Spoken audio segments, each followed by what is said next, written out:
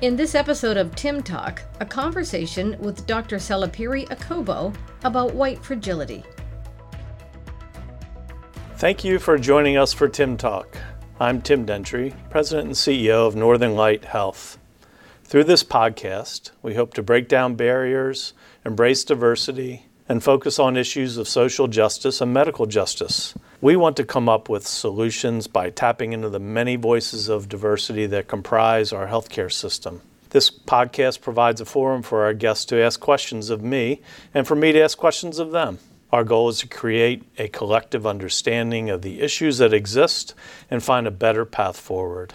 I'm joined now by Doctor Seleipiri Akobo, a hospitalist with Northern Light AR Gould Hospital in Presque Isle. Thank you for joining me here today, Dr. Akobo. I'm glad to be here, Mr. Dentry. Thank you for having me.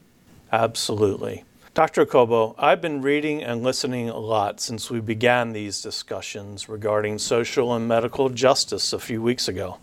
One book was referred to me by a pediatrician in Ellsworth and also by my dear daughter Emily, a social worker in Washington, D.C. The book is titled White Fragility. It poses the premise that it is hard for white people to talk about racism, noting it is extremely difficult for a person of color to discuss painful and personal experiences in a group setting other than with his or her community. Most white persons, other than the extreme, will virtually never admit to having any racist tendencies, so one should not ask or expect people of color to lead the way or provide solutions.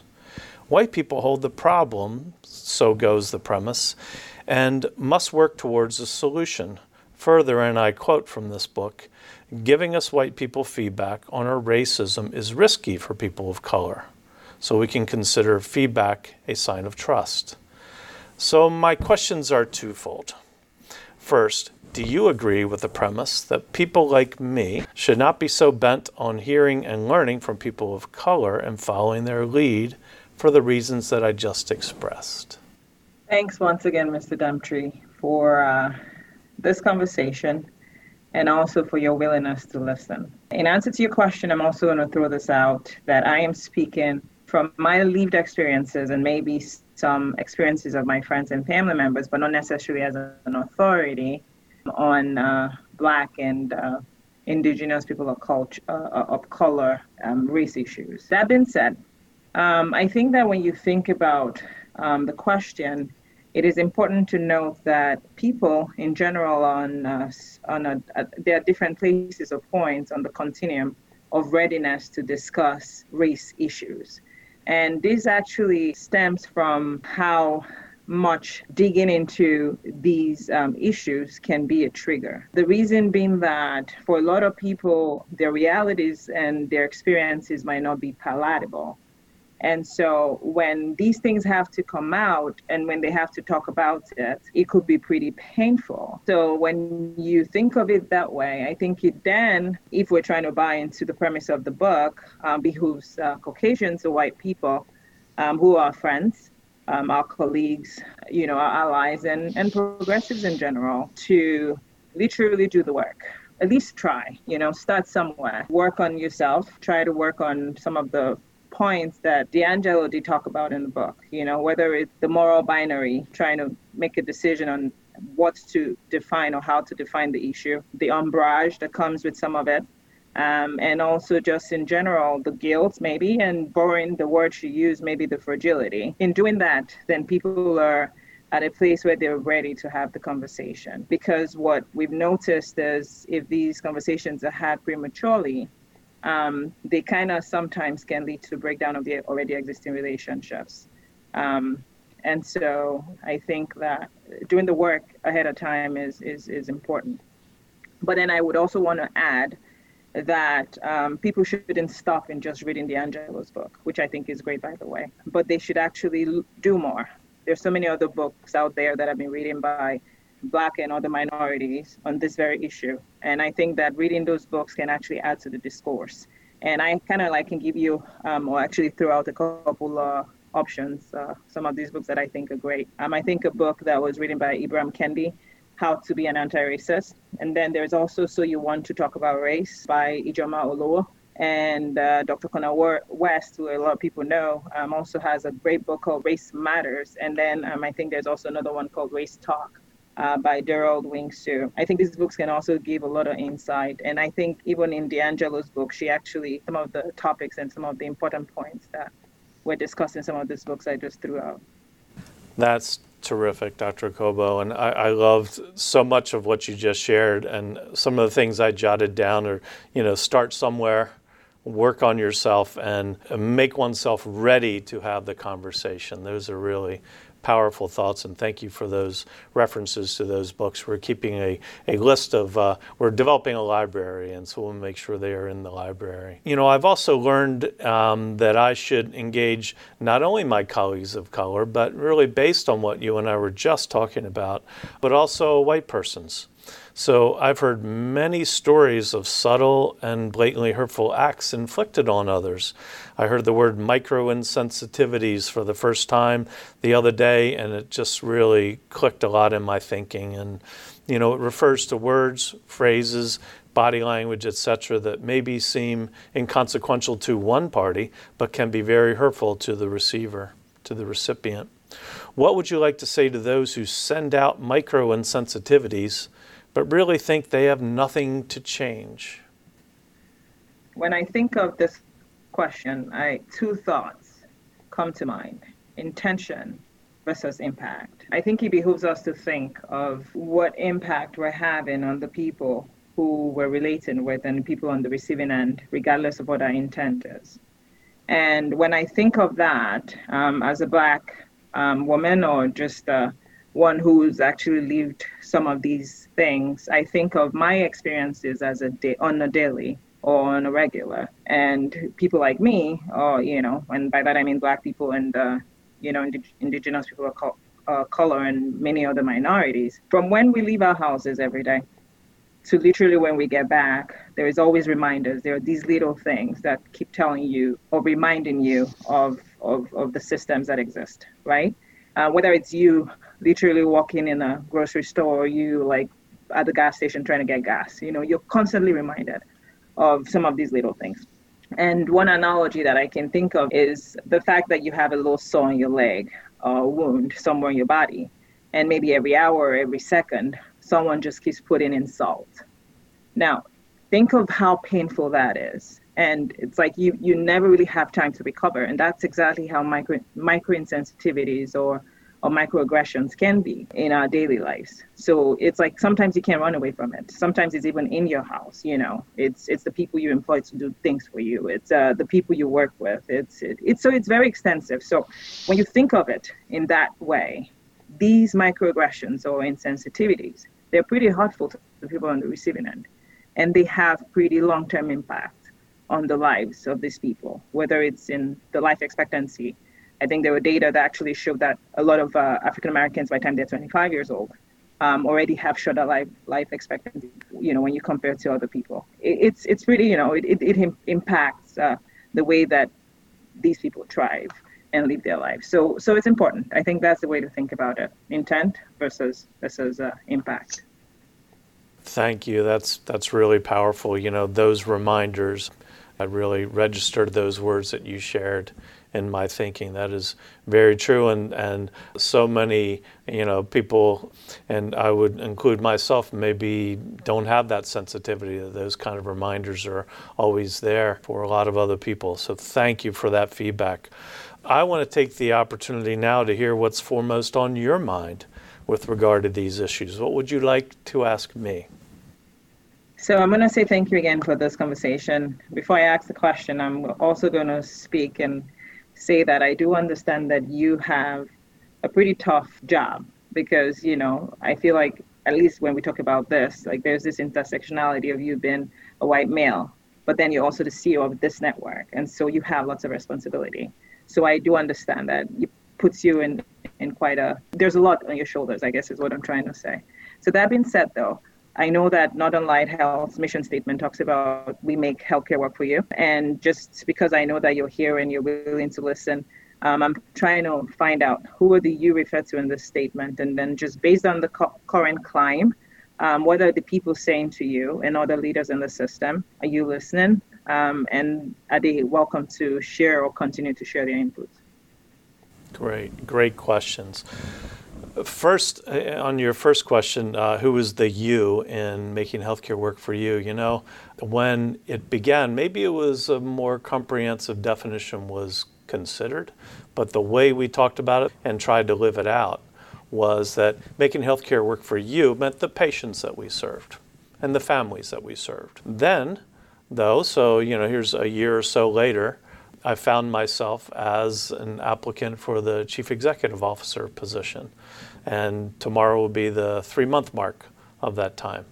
But as I was going through my preparation and really trying to put in writing what is the mark I would like to leave on our organization, what would be the legacy that I would leave as the CEO, I really, and I have this in writing, I expanded it, that you would include the communities that we serve. So not just the patients that present themselves to your door or what have you, but the communities that we're in, where we are really community treasures there. So the you is the communities, but secondly, all of our 12,000 colleagues, so everyone that is part of Northern Light. And that's why, to me, this was such a natural stand that we had to take for racial and social and medical justice issues. Because to me, it's about all three of those. It's about who we care for, the individual patients one at a time, within the context of the communities where we serve them. And we all have roles in the community that's not just, at work or at home. We're part of the community, and we are all in this together. So we need to make sure that each and every person is totally valued and feels part of this family. Let's make it a family. You don't have a pecking order in a family. You have a family. And so I felt we needed to take a stand on this. So that's number one of who the you is. It's all the above, all three of those. Secondly, what are people saying to me and others? Wow, first of all, we're just getting started. So I love it when I hear guidance and thoughts of work on yourself and prepare yourself for the conversation and keep that going. It is so true. But here's some examples of what I have heard. Predominantly, first and foremost, from everyone is thank you. Thank you for stepping into this. It's not easy. I'll hear from other people that have family members in other health systems that are saying, I wish our leaders would take a stand on this. To examples that I would hear from a lot of individuals or doctors taking care of patients that hear from their patients of just engaging in the conversation. We're hearing micro insensitivities and macro insensitivities, to be frank. So hearing a lot of those personal, it's in a personal context, and that's why I think we're going to sustain this, because it's not some framework, some distant, non-pulse kind of an issue. It's a very heartfelt, it's a visceral issue with everyone. So let's work on that with a positive way. Really good advice, keep using this to unite us, because in this topic of discussion around the country, it's divisive and it's polarizing and it's not uniting. So Tim, use this, authority that you have, or this influence that you can have as the CEO, to unite us. And so I'm really trying to see how we can do that. So am I listening? Absolutely. I'm learning along the way, for sure, from people like you and others. Are people welcome to share their input? Absolutely. So that's why this was one idea that I have, that I think there are many ways for people to share their ideas. This is one. We have big Zoom rooms, that have a lot of people, and I'm making sure that every organization, every community, back to our definition of you, every community where we serve, we have chat rooms that are going on. Zoom rooms, to make sure that we're receiving a lot of input. I'm going to have a steering committee that's comprised of people from throughout the organization. So we're going to keep finding interesting ways to continue to engage. I think that I touched on all of your questions, I believe. You did a great job, Mr. Dentry. It's nice that you're having the conversation, and it shows that you're willing to have the conversation. So thank you. I appreciate it. So, in light of what you have said, I have another question that actually ties into the fact that given that racism, be it institutionally and socially, is an overarching issue or problem around the country right now, what steps will be or are in place at Northern Light Health to help mitigate this issue? And then how do you think that the progress and impacts of metric can we measure it with? Yeah, thank you. Great questions again. So steps, first of all, it is exactly this, and having the conversation, but it cannot end then. One of the early on feedback that I received that really led my actions from there was, okay, we can tell you get it, you get the issue, you are listening, but so what are you going to do about it? And so that's what we want to do. So first is engagement, awareness, dialogue, and I just let you know some of the examples of ways in which we're doing that. And so we're going to continue with those group dialogues and community-specific dialogues, these kinds of engagements and that kind of thing. Second is we're taking a very close look at all of our policies and practices, hiring, recruitment, performance reviews, what disciplinary factors are in place, sort of code of conduct, making sure that it includes the way that we would show sensitivity to each other and value each other. So that kind of review from a human resource point of view is really important. Training sessions, and I just think, we're identifying ways in which we can do this for all 12,000 staff, but it needs to, be ongoing. It probably should be, for groups as well that have a lot of affinity groups, that work in certain units or what have you. And I think there's different ways to do that than someone goes online and does an e-training course. We've got to have more substance than that. So we're looking at substantive ways to do that. I like, one suggestion, for example, is that in patient safety, and I'm a big advocate of that, and a lot of my training before I came to Northern Light was in quality and patient safety. And, people talk patient safety, but most people felt, I already get patient safety. I already do that. Almost analogous, not identical by any stretch, but analogous to this topic. I don't do that. Other people are doing those things. But we started sharing patient stories of ways in which care might have slipped, or maybe we didn't step up the way we could have, or didn't coordinate, and so we learned from that. So we shared the story. So we shared a lesson that we learned. And I think I've suggested to our team that we do the same kind of thing in the topic of racial and social and medical justice. Let's tell a story of an insensitivity that we heard, or that people felt or experienced or expressed, or even why someone feels like, well, we don't have an issue there, but let's point out something to maybe open up their minds. So we're doing those kinds of improvements as well.